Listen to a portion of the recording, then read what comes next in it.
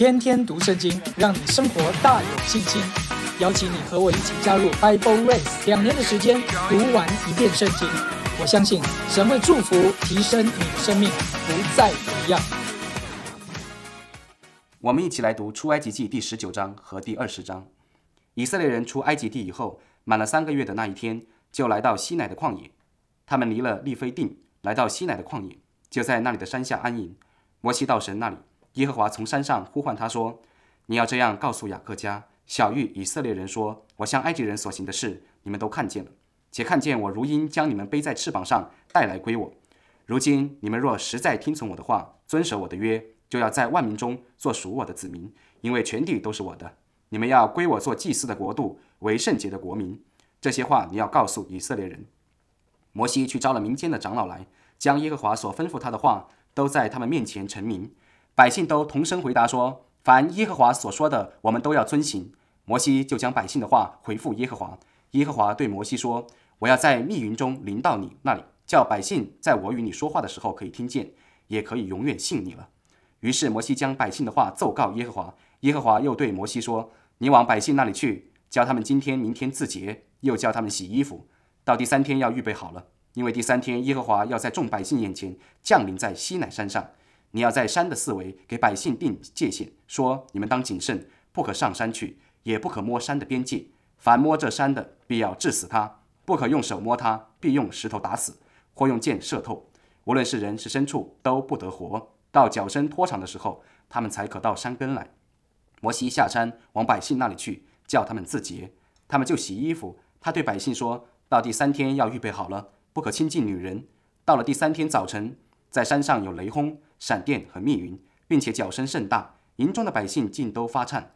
摩西率领百姓出营迎接神，都站在山下。西乃全山冒烟，因为耶和华在火中降于山上，山的烟气上腾，如烧窑一般，遍山大大的震动，角声渐渐的高而又高。摩西就说话，神有声音答应他。耶和华降临在西乃山顶上，耶和华召摩西上山顶，摩西就上去。耶和华对摩西说：你下去嘱咐百姓，不可闯过来到我面前观看，恐怕他们有多人死亡。又叫亲近我的祭司自洁，恐怕我忽然出来击杀他们。摩西对耶和华说：百姓不能上西乃山，因为你已经嘱咐我们说，要在山的四围定界限，叫山成圣。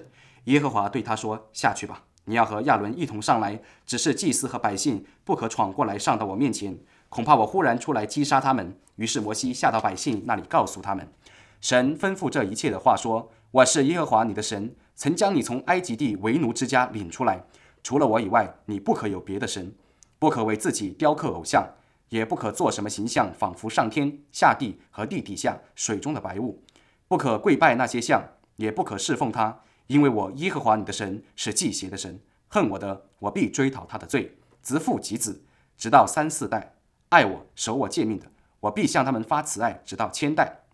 不可妄称耶和华你神的名，因为妄称耶和华名的，耶和华必不以他为无罪。当纪念安息日，守为圣日。6日要劳碌做你一切的工，但第7日是向耶和华你神当守的安息日。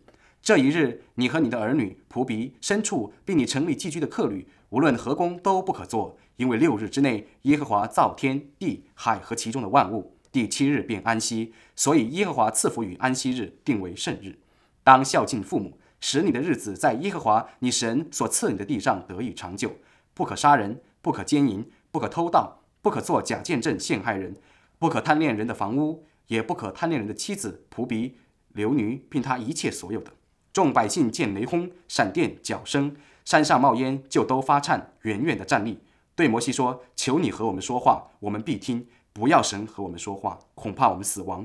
摩西对百姓说：不要惧怕，因为神降临是要试验你们，叫你们时常敬畏他，不致犯罪。于是百姓远远的站立，摩西就挨近神所在的幽暗之中。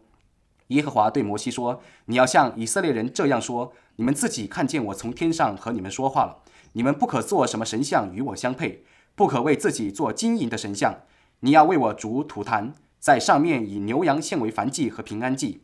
凡记下我名的地方，我必到那里赐福给你。你若为我筑一座石坛，不可用凿成的石头，因你在上头移动家具，就把坛污秽了。你上我的坛，不可用台阶，免得露出你的下体来。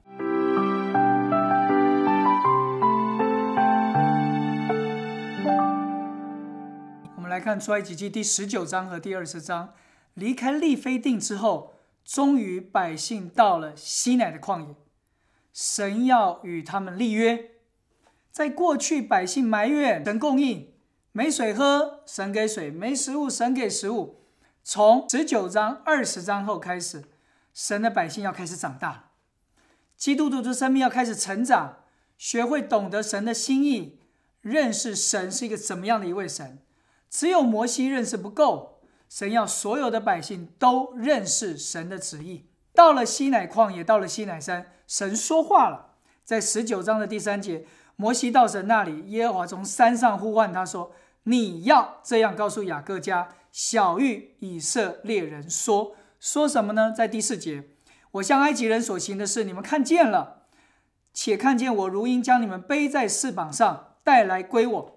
所以神开始要提醒摩西，救赎脱离埃及的目的不是要叫你搞那些策略组织解决人的问题，审判大家在这地上发生的一些摩擦。我所做的一件事情就是什么？全地都看见，就是神的名要得荣耀，还有如鹰将你们背在翅膀上带来归我，就是我们至终是要归向神，我们要从地上活在天上。百姓彻夜来找你，排队排那么长，从早到晚来问你的问题，大多都是地上的事。领袖一定要学会，我们一切的组织架构不是为了要解决人在地上的事，我们要帮助弟兄姊妹们学会在神的翅膀上面归向他，我们要思想天上的事。有时候我们牧者们探访了，关怀了，挨家挨户的去拜访，我们都是在解决人的事，地上的事，这都不会到永远的。神说，我要如鹰将你们背在翅膀上带来归我，就是天上的事才是最重要的，不是要把人在这地上解决一些生活上的小事，是引导人进入到神国度的事。第5节第6节，如今你们若实在听从我的话，刚刚是叶特罗叫摩西听他的话，神说你现在要听从我的话，遵守我的约，叫在万民中做属我的子民。那个子民就是宝藏，你们是我的宝贝，你们是我的 treasure， 你们是我的宝物，你们何等重要，你们不知道你们的身份如此的荣耀。今天很多基督徒也不知道自己的身份是这么的荣耀。我们是神的儿子，神救我们脱离撒旦恶者的捆绑，神救我们脱离罪的审判，神救我们脱离死的刑罚，不是要叫我们在地上活得美好，活得快乐，神要叫我们救恩透过我们彰显于全地，所以全地都是我的。所以救恩是临到以色列人，是临到犹太人，他们要学会做祭司，把福音，把救恩，把神的大能传递出去，全地的人都要得救啊！不是只有犹太人得救，是全地的人都要得救。你们要归我做祭司的国度，这是神的心意。整个国度都是祭司，整个国度的每一个人都懂得把人带到神的面前。整个国度的人不是只有摩西一个人懂神的话，整个国度的人都懂得神的心，认识神的心。为圣洁的国民，活在神的荣耀和神的同在，神的圣洁的当中。这些话你要告诉以色列人。果然摩西就去做了，造句，凡神所说的话都成名。你看第8节，看百姓说什么。百姓都同声回答说，凡耶和华所说的我们都要遵行。摩西就把这个话回复耶和华。人在不认识自己的时候，都总觉得我能，所以有些人做见证常说，我所做的见证都是我做得到的。亲爱的家人，我们之所以还能够跟随神，生命当中有些突破，我们的生命好像有点长进，那都在于神的怜悯。谦卑的活在神的面前，不要像这群百姓说，凡耶和华所说的我都要遵行。神就开始显明他的自己，让百姓看见，你们能吗？靠着自己能吗？第9节，我要在密云中临到你们，叫百姓在我与你说话的时候可以听见。百姓没有办法见到神，百姓只能听。密云，神把自己隐藏起来，所以有时候神向着我们是隐藏的。你可以做一个祷告，神啊，向我开启你的自己，让我进入到屋内祷告你，你要来向我显现。新约已经有个应许，爱他的人，神要向我们显现。所以你可以祷告的说，神啊，向我显现，不要在密云中对我说话，不要向我隐藏，对我说话，向我开启。我渴望看见你，我渴望认识你。叫他们自洁。为什么10节到13节要限制这么多？还不可上山，不可摸山，不可摸。所以如果这些人他如果吹到脚声才可以到山根来，神为什么要做这些限制？因为神要百姓说啊，你吩咐的我们都可以遵守。神第一件事情就是告诉他们，我要先隐藏我自己，我才可以跟你们说话。第二，我必须要设定一个界限，你们才有办法靠近我，因为我是全然的圣洁。罪人如果没有得着救恩，罪人与我之间的光景的距离就是这样。罪人有一天要面对神的审判，也是这种光景。所以你读这一段跟读启示录神的荣耀彰显的时候一模一样的经文。神的荣耀彰显对于他的儿女就像是摩西一样，我们可以俯伏在他面前，敬畏他，看见他，在他面前吃饭。但一个不懂得神救恩，没有进入到神国度的人，见到神就这样，距离，不可靠近，不可摸，不可碰。14节到第18节，果然百姓就靠近。第3天早晨，亲爱的家人，这个第3天早晨其实就是逾越节之后的第50天，也就是五旬节，或称为77节。五旬节和77节对于我们在新约的印象，那就是一个圣灵降临的日子。但其实对于旧约的百姓而言，这是神启示他自己，说出他的话语，将他的心向我们打开的日子。其实五旬节不仅仅只是一个圣灵的浇灌，圣灵的浇灌的目的是我们看见神向我们敞开的心。所以神就说，第3天的早晨，山上有雷轰、闪电、密云，角声甚大，营中的百姓都战斗啊战斗，敬畏神的话，认识神的话，他的律律，他的典章向着我们，不是隐藏的，但我们必须要去敬畏神的话。所以百姓发战19节到23节，角声渐渐高而又高，高而又高，百姓听到角声了，百姓才可以去靠近，神就有声音去答应他。亲爱的家人，我们要进入到20章了。我们读20章的时候，有时候我们会有个感觉，就是十诫嘛，我懂嘛，10诫嘛，甚至我有些人还会背呢。但今天多少人懂得10诫其实就是神的心向我们打开。我们一讲到10诫，哇，诫命不可，都是限制。但如果你从第19章，你再进到20章，就看到10诫其实就是神的心向我们敞开。孩子们，我要向你们打开我的心。在五旬节的这一天，在77节的这一天，我要把我的心让你们来知道，这就是我对你们的爱，这就是我想要向你们显明，你们如何可以靠近我，走进到我的心的一条路。所以1节，神吩咐这一切的话说。10诫的目的有4个。第一个，神要显明他的圣洁、公义、良善的属性。所有的10诫讲的每一句话都是神的心意的呈现。第二，神要让百姓去知道为什么都是不可，就是要让百姓知道这些事情会使我们没有办法在神的面前站立，这些事情我们要警惕，要小心，这些事会使我们死亡，没有办法成为祭司的国度，没有办法做圣洁的国民，我们要很小心。第三，亚当的犯罪，所有的败坏足以证明我们在这10诫的上面，我们都不懂得神的心，以至于这个10诫所说的不可，实际上都是从亚当一直到与神的百姓的立约整个过程当中，这些世代的人都是过这样的生活。所以神要拣选与他们立约，让他们知道离开这个罪吧，离开这个恶吧，离开这个死亡吧，进入到我的心意的里面。最后，人没有办法做到10诫，10诫所说的要求，我待会会说，我们没有办法做到，唯有得着神的救恩，活在逾越节的里面，得着救恩，吃羊羔的人，你才有办法进入到五旬节神的国度的治理，神的心意的彰显。所以你今天在过逾越节的时候，你要大量的吃羊羔，吃喝基督的自己，活在救恩，活在宝血下。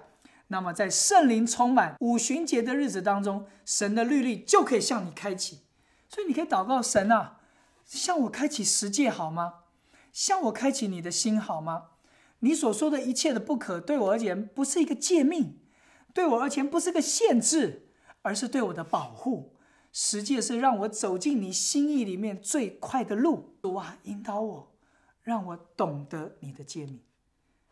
第2节，我是耶和华你的神，曾将你从埃及地为奴之家领出来。讲10诫之前，先告诉我们，我们是属乎神的，我们是被救赎的。10诫没有说我能遵守或我不能遵守，我想看看我要不要遵行。不，一个被从奴仆当中拣选出来的人，被他救出来的人，我们就没有自己的选择。10诫就是我们的生命。第1诫，除了我以外，不可有别的神。你必须要花时间去认识神，花时间去读圣经，甚至是花时间去读一些书。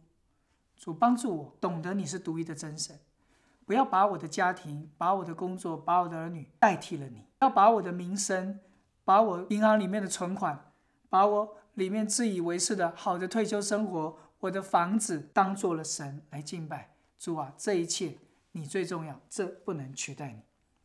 4到6节，不可以雕刻偶像，不可以跪拜这些像。神是忌邪的神，恨我的，我必追讨他的罪，自父及子，直到3、4代。爱我的，守我诫命的，我必向他们发慈爱，直到1000代。不要有种错误的概念，好像我们父母亲那一辈子要拜偶像，罪会追讨我们3、4代，所以我要追溯我祖先的罪，不是这么解释。这里是说一个，只要是不遵守神诫命的，神必追讨，神不以有罪的为无罪。同时，若是遵行他旨命，神就向我们施慈爱1000代。这是一个极大的差距，神的愤怒与神的慈爱的相距的比例的差异。千万不要说3、4代你就算3代算4代，为我的祖先为我的祖先的祖先认罪。亲爱的家人，你不用上推3、4代，你上推到第1代亚当都是犯罪的，我们全部都是亚当的后裔。你不用上推你3、4代，你上推到第1代亚当全是犯罪的。我们唯一要去计算就是，主，我有没有走进到你的救恩里？我有没有走进到你的救恩里？你要向我守约施慈爱，直到1000代。你不是去抓住神在咒诅上面的追讨，你应当要去抓住的是神慈爱的应许。这个是我们要来懂神的话。再来，不要妄称耶和华你神的名，因为妄称耶和华神的名，耶和华必不以他为无罪。你的口头禅啊，虚假的预言啊，哎呀，神说我看见，这都是冒用神的名。甚至你祷告有口无心，也是妄称神的名。甚至把神的名当作开玩笑，当作惊讶啊、感叹，甚至粗话咒诅，这都是妄称神的名。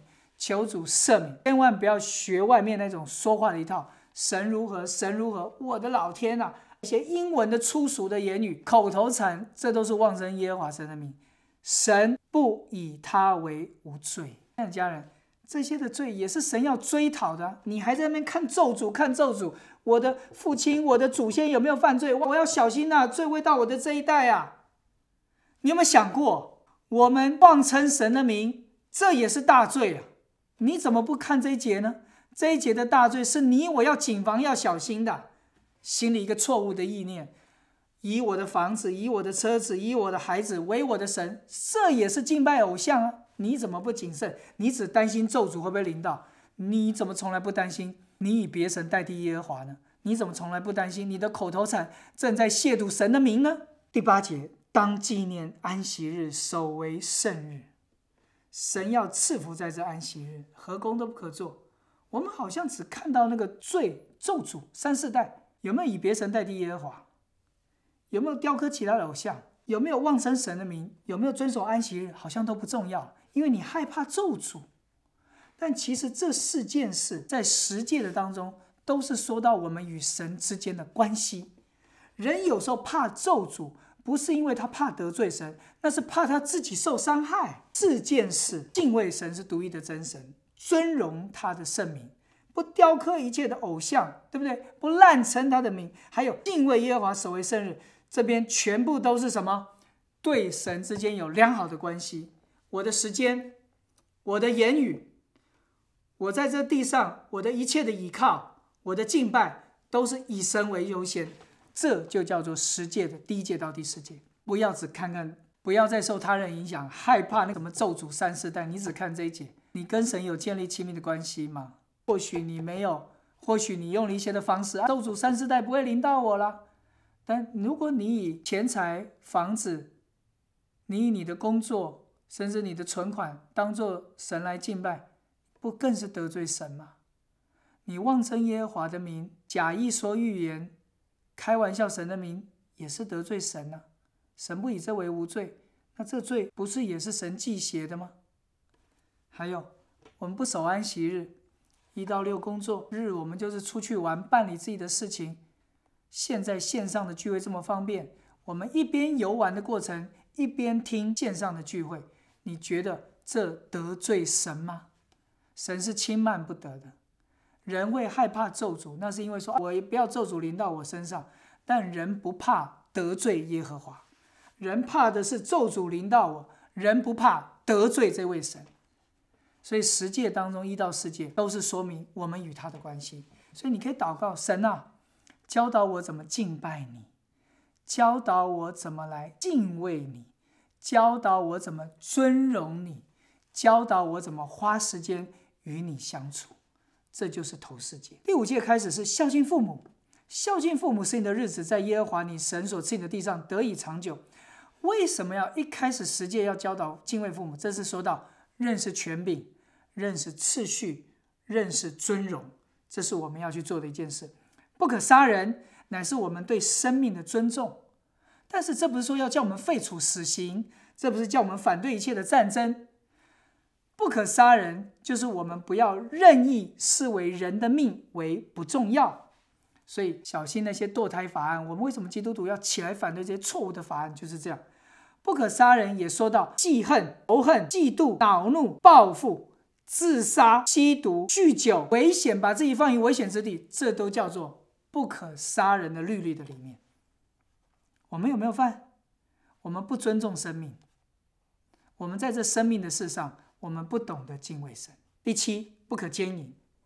奸淫不是只有说到我的婚姻的当中我不忠诚，甚至是婚前的性行为，甚至我里面有淫乱的思想，甚至是在神以外神的国度里面，我贪恋世界，我贪爱金钱，这都叫做奸淫。6节，不可偷盗。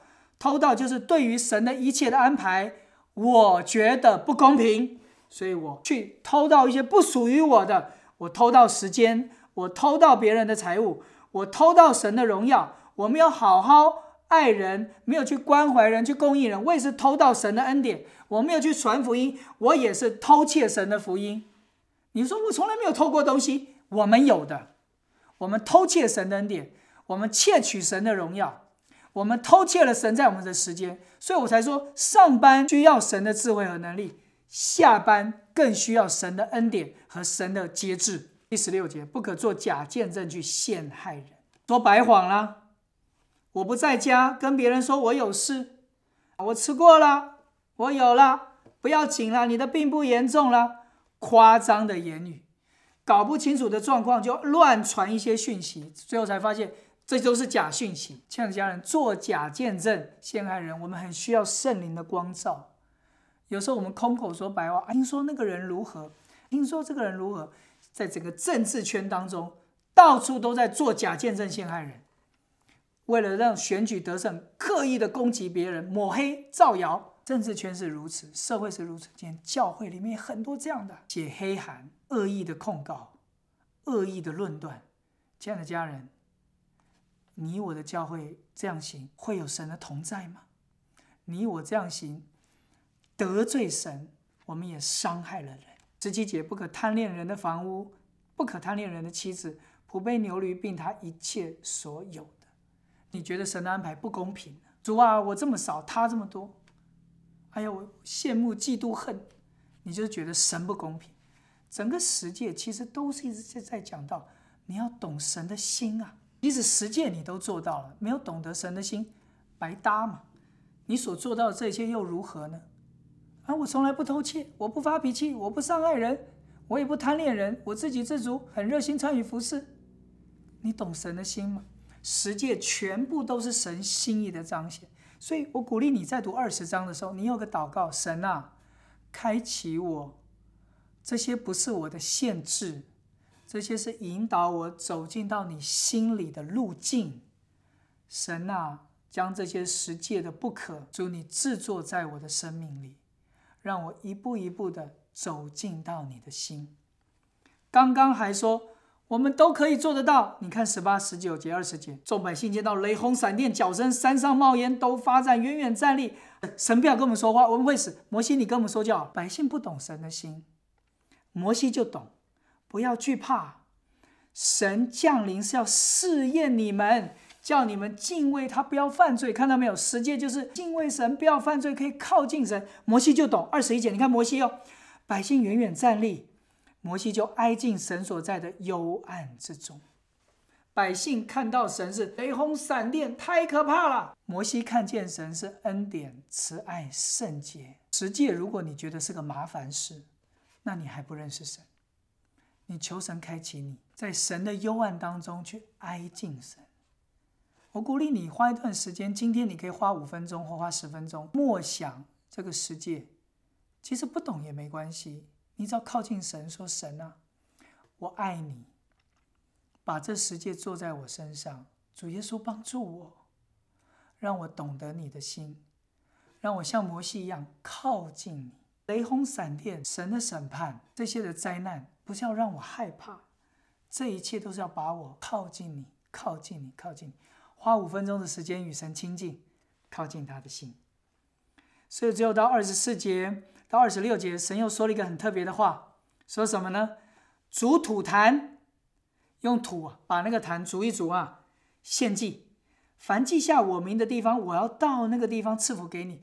就告诉我们，土坛把它建立起来，在那里献祭，你们可以来亲近我。还要用竹石头，石头要天然的石头，不要凿过的，不要用的正正方方的我们现在看到好多坛都修得好漂亮，不要，神一块石头堆起来就好了。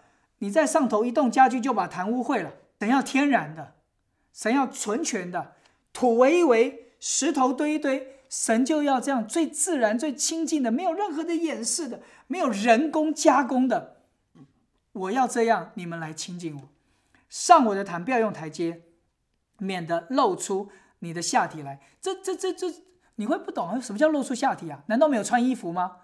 所谓的建台阶的意思，就是当时迦南他们所有的坛就是要把它用得漂漂亮亮，上台阶，哇，做得好高大，让人在这个坛上面，这个建筑真棒。